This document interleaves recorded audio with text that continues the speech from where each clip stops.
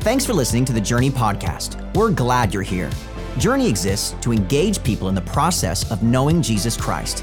We pray that this podcast engages you and encourages you to become more like Him.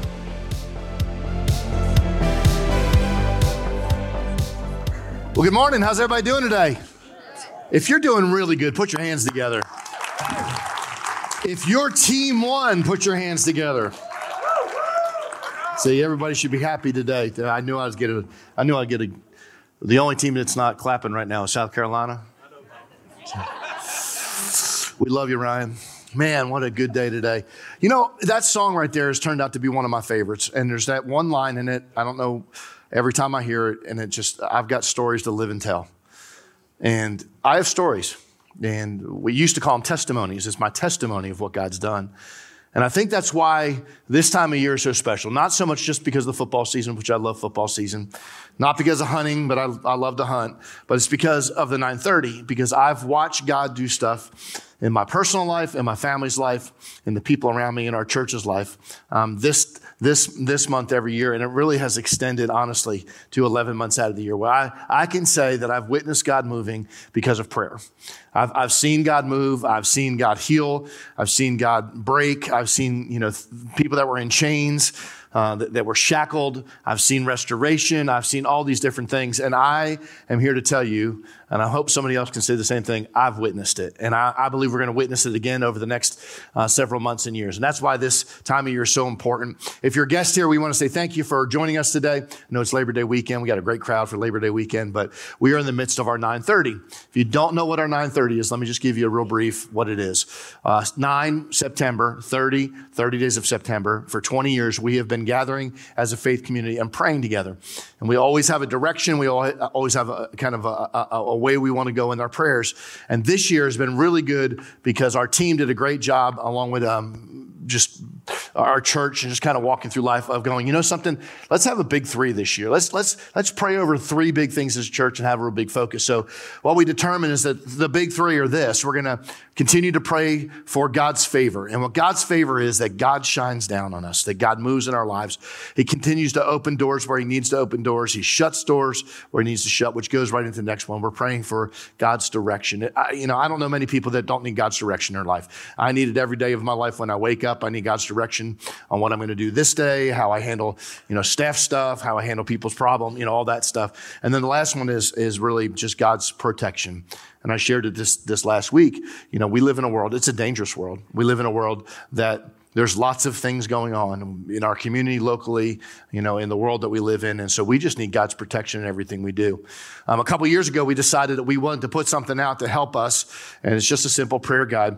Now, I was going to tell you could pick these up over in a little bookstore area, but we gave every one we got out this morning. And so we have to order more. Don't fret, okay? Because we have a solution. If you go to the QR code that's on the little papers, the guest cards in front of you, you can scan the QR code, and actually about 4 or 5 tabs down, there's a digital version of it. So you'll have everything that's in this book, a digital version. The only thing you won't be able to do is write on it. And so I know lots of people want to write. We will have more in stock next week so we can flow through it together. And there's all kinds of things. Prayers of Tabernacle, how to pray for spouses, how to pray for healing, how to pray for loved ones that don't know Jesus. And so it's a really, really, really, really good tool. So I would encourage you, at least get the digital version until we come up with the other one, okay? Our team worked really hard on that. And so we want to utilize that as we're praying together as a church, a faith community. Amen? Can we do something real quick? Let's pray together as a faith community, ask God to show up. Amen. Heavenly Father, we thank you for this time together. We ask a blessing on everything that we do. Thank you for just showing up and showing out in our lives, God. As we dedicate the next weeks to you, we pray that you would speak to us clearly, that you would restore what needs to be restored, God, that you would tear down what needs to be torn down in our lives, that you would break what needs to be broken, God, and ultimately you would lead us on a path that honors you and makes your name famous. In Jesus' name, we pray, and everybody in our church said, amen. So about 3 years ago, I'll just give you a little briefing on this. I went on a sabbatical in 2019. I had just gotten tired and burnt out, and we made a decision as a church leadership team for me to take 6 weeks off. 4 weeks into that, COVID broke out. And so I'm not going on any more sabbaticals ever. And so we don't want COVID-23 breaking out. But one of the things I did is I read a bunch of books. I read books about prayer. I read books about how to pray. I read books how to connect with God, how to find rest, how to find peace. And one of the books that I read, because my mentor and honestly, I don't want to say therapist, my counselor told me, why don't you start reading some stuff that's outside of your normal genre, which is just, the normal people we read, the Andy Stanleys and all that kind of stuff. So he recommended a book. It was by Hans Kung. And Hans Kung is a Catholic theologian. So, if you know anything about Catholicism, it's a little bit different than maybe the theology of mainline evangelical churches like Journey. But I found it fascinating because the book was called On Being a Christian. So On Being a Christian, which leads me to believe like they're going to give us all the answers on how to be a Christian, how to do certain things. 702 pages. This theologian wrote of everything from the Eucharist, communion, how we do communion to, the Lord, everything, all that kind of stuff. He gets to the end of the book and I'm reading the end of the book and I'm noticing this. And he literally is talking about finishing and closing this book up. And there's a website you can go to. And what happens is, out of all the things that are in this book, he forgot the most important thing. He omitted prayer. There was not a mention of prayer. There's not a chapter about, there wasn't a line about prayer. There wasn't a word about prayer. And you would think at the very core, like being a Christian, being a follower of Jesus and not praying is like being a human being and not breathing. Like it's the very thing that connects us with the Heavenly Father. And so I was blown away that it wasn't in there. But you know what's more frustrating and actually I think as dangerous, if not more dangerous, is when people, followers of Jesus, omit prayer from their lives. When we don't take prayer seriously, when we don't make it an everyday activity, when we're not having fellowship, when we're not conversating with the Father. And when it comes to prayer, there's some important rules of Scripture, some staples of Scripture. And I just want to give them to you. You may want to write these down. And the first thing that I kind of just think about every time I think about prayer, it's not an if, it's a when. It's not an if we pray, it's a when we pray. And so many times in our lives, the only time, the if is this, if something's going bad. Or if we want something to go good, or if I need a raise, or if my kids are doing something that's outside the character of what a kid should be, all that stuff. So it's if and not when. And this is what Jesus said. He said in chapter 6, he said in verse 3, when you pray, and then he goes on to tell us how to pray. When you pray, don't be like the hypocrites who love to pray publicly on the street corners and in the synagogues where everyone can see them. I tell you the truth, that is the reward that they will get. But he says, but when you pray, again, when you go away by yourself, shut the door behind you and pray to your Father in private, then your Father will see everything and reward you. Okay, so that's the first thing. It's not an if, it's a when. The second thing is, and this is what a lot of people get confused, and maybe your theology is a little different than mine, it's fine. Pray about everything. Pray about everything. Like we have a tendency just to pray about the big things, but you know what I'm learning? I'm praying about the small things too. I'm praying for the favor of the Lord in my life. I'm praying, that God would keep me safe from the time I leave my driveway to the time I get here at night, especially when I'm going up through the Riverwood area. I'm praying that God keeps me safe up there because you guys drive like nuts. And this is what Scripture says in Philippians chapter 4, verse 6. Don't worry about anything. What's the next word? Instead. Now, I'm not going to ask anybody to show of hands, but there's a lot of us in this room that are worriers. As a matter of fact, some of us are professional worriers. We worry about everything. We worry about and we worry about things that are absolutely, now some of you are chuckling because I'm talking to you right now, right? And we worry about things that are out of our control. Do you know when we worry the most too? The therapists and scientists have said we worry the most between about 12 o'clock and 4 o'clock in the morning when we can't do anything about it. It's not like it's 7 o'clock in the morning, I can do something about it if it's a situation at work, or if it's at 4 o'clock, in the afternoon, I can't do anything about it. But then I love this. It says, don't worry about anything. Instead, pray about everything. Man, what would happen? How would that change our lives? Tell God what you need and thank him for all he's done. Some scripture actually says this, thank him in advance for what he's going to do. Oh, so listen, pray about everything. And then there's a promise in the next verse in verse 7, but here it is. Prayer brings peace in the midst of chaos. You ever been in the midst of chaos in something in your life? Anybody besides me? Like it seems like the storm of life, and you pray about it, and all of a sudden what happens? You find the peace that passes, Bible says this, all understanding. Verse 7 says, then you will experience God's peace, which exceeds anything we can understand. His peace will guard your heart and your mind as you live in Christ Jesus. Here's another thing. Now think about this. Prayer is the only thing that the disciples asked Jesus to teach them about. Pause for a second. Got quiet.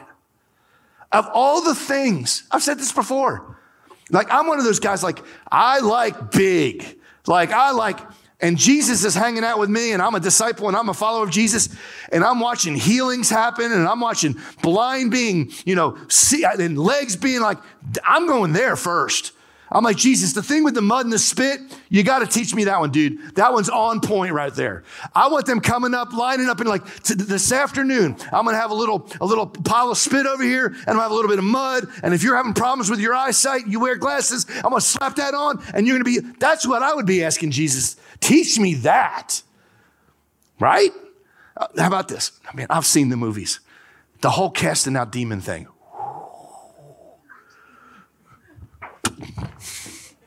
Right? Am I the only one? So, I want the leg thing. Let me see the leg thing. Like you weren't walking and now you're walking. They said, teach us how to pray. Now, some of you go, well, at the end of it, you teach them how to pray. They can do all the other stuff. I like the other stuff. Teach me how to pray. This is what he says. And this is not just a form of prayer. This was Jesus teaching us how to pray. Once Jesus was in a certain place in Luke chapter 11. He was praying. As he finished, one of the disciples came to him and said, Lord, teach us to pray just as John taught his disciples. Jesus said, this is how you should pray, right? A lot of us, if we grew up in maybe a kind of another denomination or a little more liturgical church, we've read this. We've read it from Matthew. We've read it from Luke. Our Father which art in heaven, hallowed be thy name, thy kingdom come, thy will be done. Here it says, Lord, teach us to pray. It says, Jesus, this is how you should pray. Father, may your name be kept holy. May your kingdom come soon. Give us each day the food we need and forgive us our sins as we forgive those who sin against us. And don't let us yield into temptation. So that's another one. Here's another truth. Pray without ceasing. Now, some of you go, how do you do that? Like I work, like I have a job. Well, it's more than just saying words. It's a posture of our lives. It's a mentality that we have. It's a system of our heart that we're constantly leaning into what God's doing. This is what he says. Paul says in 1 Thessalonians, never stop praying. Now, I'm going to give you the biggest truth. Here's the big truth. This is probably the biggest one. You learn to pray by praying. There's a book called Prayer, and it's Finding the Heart's True Home. And in the very first chapter, that's what it says. We learn, as believers, we learn to pray by praying. Now, I grew up in the Catholic Church. Anybody else grow up in Catholic, Episcopal, something like that? You probably read the same prayers, right? I mean, there's some other churches that are like, Our Father, which art in heaven, hallowed be thy name, right? You probably also did what was called the doxology, and then you did Hail Mary, full of grace, the Lord is with thee. You did, right? You did all those, right? We did those. I could do those. I recited them all. Years later, I still remember those, and I remember getting hit by the nun. I remember that. Anybody else remember that? Yeah, so today, I probably, if you were to go to my library in my office, I probably have a dozen or two, maybe 3 dozen books on how to pray. I've been to countless seminars on how to pray. I've probably listened to 100 different messages on how to pray. I've probably spoke it 3 or 4 times a year for the last 20 years, how to pray. And the single greatest way I've learned how to pray is to pray. Let's just make it happen. So today, that's what I want to do. I want to keep it basic. I'm going to give us 3 principles that are related to prayer that we can learn to have a prayer, listen to this, a prayer lifestyle. Not just when it's necessary, not when there's dangerous moments, but a prayer lifestyle. And here's the first thing. We need to learn to pray and begin right where we are. Right where we're at. In this moment right here. I'm going to give you one of my problems. Here's one of my problems. I feel guilty sometimes knowing who I am. You ever feel like your life is a little too close to sin? Your life is a little too far out here, and you want to get your life all fixed up because you know God loves you and everything, but he's probably not going to answer those prayers until you get that stuff right. And maybe it's like, even if it's not a sin thing, it's a doubt thing. Like, I'm going to get my stuff, I'm doubting you, like, so I'm going to get my stuff right, and then I'll come to you. Now, if that's your mentality about prayer, you probably have some misinformation about salvation too. Because salvation has nothing to do with what we can do. Salvation has nothing to do with where I'm at currently in my life. Salvation has everything to do that I can't do it by myself, and I have to have Jesus as my Savior. That I have to go to the cross. That by myself, I'm a miserable wreck, and it's the cross of Christ, it's the blood of Jesus that was shed on Calvary. That's the only thing that brings me in the right relationship with him, that he can clean me up. See, so many times we want to go to, we want to get all cleaned up, we want to get all our stuff right, and then we go to him. And that's the exact opposite of how it works. It's I go to Jesus to clean me up. You can clap if you want. You can clap really loud. I'll go TD Jakes in a minute. I'm going to pat my head and run an aisle. But see, the same thing, the same rules that apply to salvation are the same rules that apply to our prayer life. He is not expecting us to have our life all together to go to him. As a matter of fact, that's why I go to him, because I don't have my life all, chronological and all figured out. I need a Savior to come into my life. There's been times in my life where I have fallen out of fellowship with God. Anybody else want to admit that? Okay, all right. And I've become a little too familiar with the sin life. And what I've done to myself is I've beat myself down, and I've actually done a disservice to myself, because I've said to myself, listen, Bobby, there is no way God will accept any of your prayers right now. And that's the exact opposite. He accepts every one of my prayers at that point. He listens to every one of the petitions. There's a story in Luke chapter 18, and you're probably familiar with it. And I just want you to kind of just understand, there's two people that Jesus is talking to. And one person is way over here and the other person is way over here. And I want you to think about this. Whose prayer did Jesus answer in this whole circumstance? Luke chapter 18, verse 9. Then Jesus told the story to some who had great confidence in their what? Own righteousness. It was their own righteousness. It was their stuff. And scorned everyone else. Now, it's interesting because if you go to the book of Isaiah, it says that all men's righteousness is like filthy rags. But he was gleaning, he was gloating in his own righteousness, his own filthy rags. And it says 2 men went to the temple to pray. One was a Pharisee and the other was a despised tax collector. A Pharisee was a very religious person, looked the part, would get up in front of everybody, show them all the scriptures. They wore the scriptures around their neck, but they had them memorized. And the other one was a tax collector, which we've talked about tax collectors. They were despised in the community. As a matter of fact, they would rip people off. There was no amount, like they could take whatever they wanted from the people that were in their little area. The Pharisees stood by himself and prayed this prayer. I thank you, God, that I'm not like other people. Cheaters, sinners, adulterers. I'm certainly not like that tax collector. I fast twice a week and I give you 1/10 of my income. How arrogant is that right there? That you're looking across, maybe it's just 20 feet or 30 feet, but you're going, I'm glad I'm not like that person. And then on the other side, maybe just the other side of the road or whatever it is, there's a tax collector and stood at a distance, dared not even lift his eyes to heaven.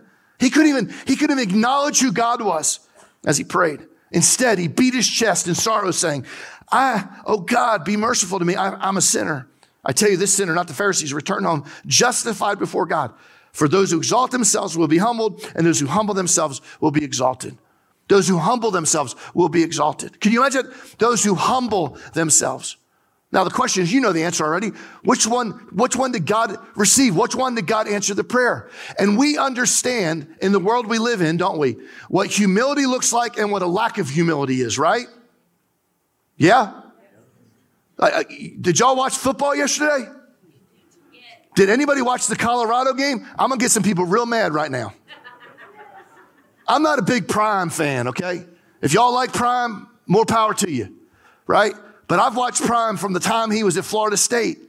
And I just remember everything was about him. Everything. It was a job. It was about Prime. So when he took this new job at Colorado, he walks up and he goes, Prime has come. Prime has come. And it might not be here yet, but it's coming. And I'm like, what's coming? And yesterday they win their first game. And I'm telling you what, they beat TCU. Man, that's great. They were number 17 in the nation. Georgia beat them really bad last year too, by the way, for the national championship. If anybody didn't remember that. 64 to something, right? He gets up. Listen, I know the game, okay? But he gets up, and the first thing he gives, I told you Prime was going to do this. And I thought to myself, you had 30 or 40 other players that you would have never even got this win if it wasn't for them. Let's point some of them out real quick. I say all that to say this. In the world that we live in, that was his reward. Now, he may win some games and all that. In the spiritual world, you know what happens when we pound our chest and say, everybody look at me? That's your reward. You got your reward. I tithe twice a week. I do this. Now, I'm going to tell you, I don't want your reward. I don't want you giving me my reward. You know what I want? I want to be rewarded from God. So how we do it is we do it in private. We do it away from the light, and we do it right where we're at, the exact place that we're at right now. That's the first key, I believe, to developing a prayer lifestyle, is we understand right where we're at, even in our darkest, way out there moments, that we don't come to him in a way that's arrogant, or we don't come to him or the other direction. We don't come to him, thinking, listen, I'm not worthy of this. That's the first thing. Here's the second thing. We need to be absolutely honest with God in our prayers. And anybody ever watched the movie Vacation? Nobody. Like the funniest, I can't say that from the stage. It's an okay show. It's the Griswolds. You remember Aunt Edna? Like my favorite scene, I had to look it up, make sure my favorite scene is when Aunt Edna is on the top of because she's dead, she gone. And she's up there and they put her in a chair and they wrap her in cloth and she's just sitting there on the top of the station wagon. Do you know what? Nobody liked Aunt Edna. It was proven because they put her on the roof. Nobody liked her. And then all of a sudden they're sitting there and Aunt Edna dies and Ellen Griswold gets up there. And they're all kind of arguing, who's going to say the eulogy? Who's going to say nice? Nobody had anything nice to say about her. So Ellen, because she was kind of the sweet person, this is exactly what she says. She goes, dear Lord, Aunt Edna was such a dear, sweet woman whom we loved with all our hearts, and we will miss her terribly, so much that you put her on the roof. Right? And you know what I say about that? Liar. You're telling bold-faced lies. You know what? We do the same thing with God. We tell God bold-faced lies. Everything's fine. We tell people in our prayer circle, hey, how you doing? We're doing great. We're doing great. A couple weeks later, you find out separation or a problem or a struggle, right? Because we've gotten good at this. God wants us to be absolutely honest with our prayers with him. He is not expecting us to come to him, like I said, fixed. He knows that we're broken. He also knows that the humanity of what we deal with as just in life is real and it's hard. All through the Bible, I was doing this bit. All through the Bible, we see these people, these real human people that have real struggles. And sometimes we forget that they're real humans. And they had real problems. Jeremiah says it like this in Jeremiah chapter 20. He said, oh, Lord, you misled me. Could you imagine saying that to God? Oh, Lord, you misled me. And then he says, and I allowed myself to be misled. You are stronger than I, and you overpowered me. He's basically calling God a bully. He's saying, God, you bullied me. Now I mocked every day. Everyone laughs at me. David cries out like this in Psalm 73:13. He said, did I keep my heart pure for nothing? Did I keep myself innocent for no reason? I get nothing but trouble all day long. Every morning brings me pain. Could you imagine being like that with God? How about Job? Y'all remember the story of Job? He lost everything. He lost everything, y'all. He lost his kids. He lost his possessions. He lost his spouse. He lost his friends. He lost his physical being. He's just rotting away. And yes, I love the part where he says, my Redeemer lives, but there's a lot of scripture before that lead him, listen, Job chapter 6, verse 4, for the Almighty has struck me down with his arrows. The poison infects my spirit. God's terrors are lined up against me. Chapter 10, verse 3, what do you gain by oppressing me, God? Why do you reject me? The work of your own hands. Why smiling on the schemes of the wicked? Chapter 10, verse 18. Why then did you deliver me from my mother's womb? Why didn't you just let me die at birth? That's brutally honest prayers right there. Oh God, you have grounded me down and devastated my family. But it was God who wronged me, captured me in the net. On and on and on and on. Could you imagine being that honest with God? What is it in your life right now that you need to be honest with God? I'm going to pause for a second. I need somebody to bring me out of water real quick.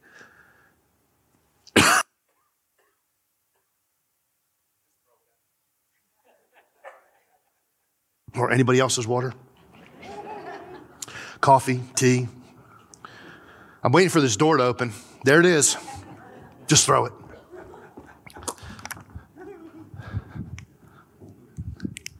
I was wanting her to throw it. There's a passage in Habakkuk, and I was thinking about this. God wants our honesty in our prayers. The problem is we don't know how to do that. And what if we were? What if we were incredibly honest about that cancer? Well, we raised our fist to God and maybe even said some words that we would think that we would never say to God. And here's what I'll say to you is this is it right here. I think God would rather us having continuing conversation with him than stop talking at all. And so many times what happens when we get mad at God, we maybe for a little bit we raise our fist, but then communication stopped right there. See, this is what Habakkuk says. Even though there's no fruit on the vine, there's no animals in the pen, even though, he said, yet I will praise you. You can take it. It's in Habakkuk chapter 3, and it starts in verse 17. I think it goes to 20. You can take every one of those even those, and you can put your circumstance in there. Actually, I know we're not into rewriting scripture, but rewrite that passage for you. What would it look like? Even though I have cancer, even though my spouse left me, even though I don't have a job, even though I don't, have the greatest relationship with this person, even though, yet I'll praise you.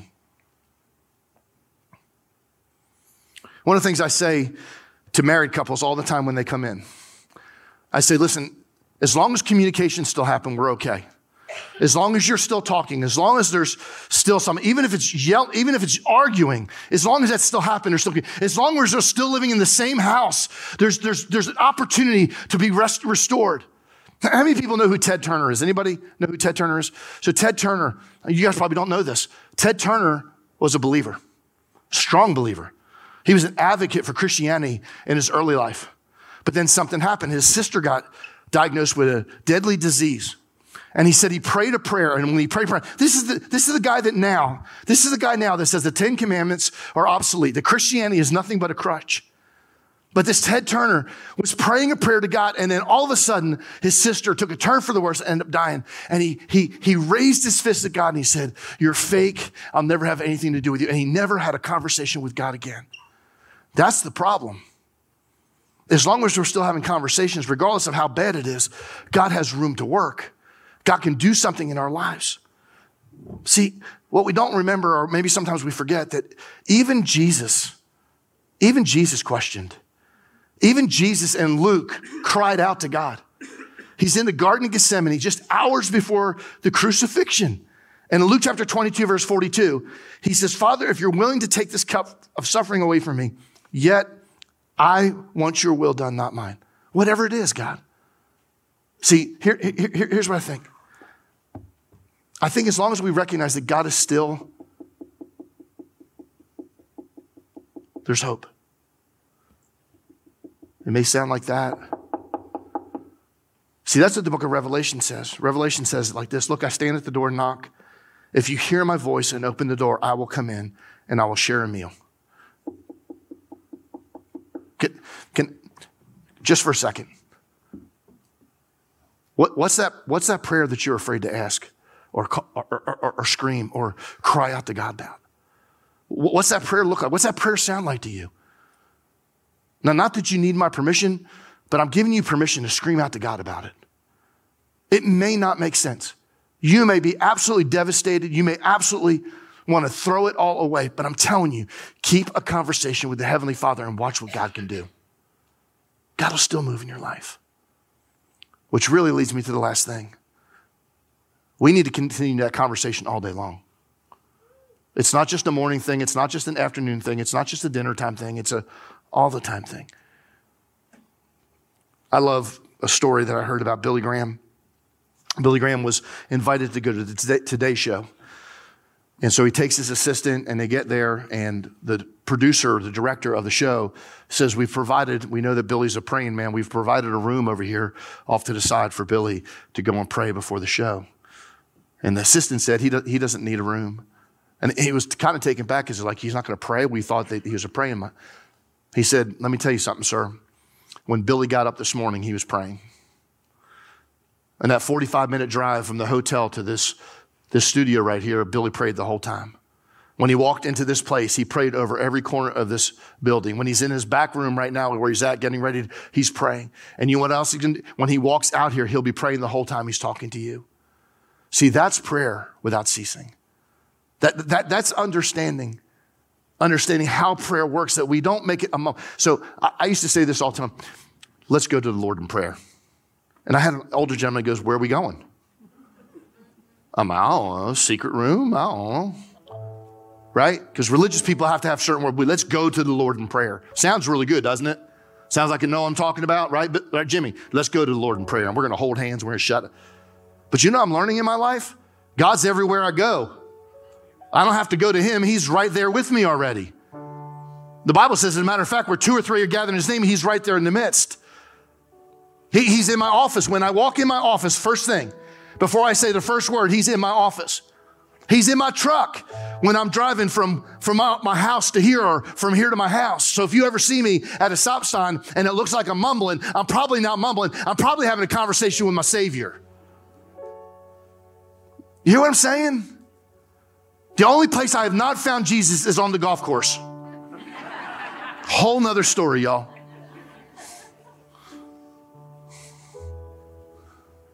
Do you understand what I'm saying? He's in the doctor's office when you're in the doctor's office. He's in the courtroom when you're fighting that battle that you don't know you're going to win. When you're getting the paper that says that divorce is final, he's in that room right there. The problem is so many times we're looking for a place and God is everywhere. And when we understand that, it changes how we have a conversation. You know another thing? I think part of our problem about not hearing from God is we never shut our mouths. Did you hear me? Part of prayer is silence. As a matter of fact, week 3, I'm going to talk about the art of silence. We may just sit here for 25 minutes and not say a word to each other. Easy Sunday. I was reading a story this past week about ice houses. In the old days, they had ice houses because they didn't have refrigerators. And they would chop ices from ices. They would chop ices. Like shrimps. They would chop ice and put it in these ice houses, and they would put all their food there. And it would, during the cold months, it would stay in there. Well, one of the guys went in there, and he had a watch that he lost. It was a 3rd or 4th generation watch. A very expensive watch. Everybody went in there trying to find it. They couldn't find it. They were in the sawdust on the ground. They couldn't figure it out. About a week later, this young kid walks in there. He shuts the door behind him and walks out about 15 minutes later, and he goes, is this somebody's watch? And everybody was amazed. How did you find that? We looked. We've been looking. He goes, it was easy. I lay down on the floor, and I shut my mouth, and I could hear the watch timer going. You want to know my prayer for our faith community in the next several weeks? I don't want to hear a booming voice of God. I want to hear the whisper of God. I want to hear those still small voice, that still small voice that brings life to me. Elijah underneath the broom tree kind of moment where he says, I'm going to give you a new vision. I'm going to put you to sleep, and then I'm going to speak to you. You're not going to see me in a rainstorm. You're not going to see me in a tornado. It's not going to be a firestorm. You're going to hear me in the still small voice. And my prayer is that over the next several weeks, that we quiet ourselves enough for direction of our families, directions of our marriage, direction on, our business, whatever it is, ministry direction, that we hear the still small voice. I want you to do me a favor, if you would, stand up for closing prayer, please. I just want you to think about that. Where do you need to hear that voice? What conversation are you willing to have with the Heavenly Father right now? What tough questions, what tough statements do you need to meet? Heavenly Father, it's in this moment right here. In all that you do, God, in all that you do, we ask that you would move in our lives, that you would speak to us clearly. God, that we would provide opportunity to hear your voice. God, that many of us in this room, we have the tough questions. There's tough things that have happened in our lives, and we're afraid to even have those conversations. I pray that we would have those conversations, God. I pray that we would keep communication open. But most of all, God, most of all, above everything else, God, that whatever we say or whatever we do would make your name famous in our community, that it would be a testimony of who you are, because it's not our prayers, it's the one we're praying to. So God, I pray that you would be with us over the next several weeks as we embark on this journey of prayer and fasting together as a faith community, that you would do something big in us. And everyone in this room said, amen. Thanks again for listening today. If you need prayer or want to talk to someone about taking your next step, email us at nextsteps@journeycommunity.net.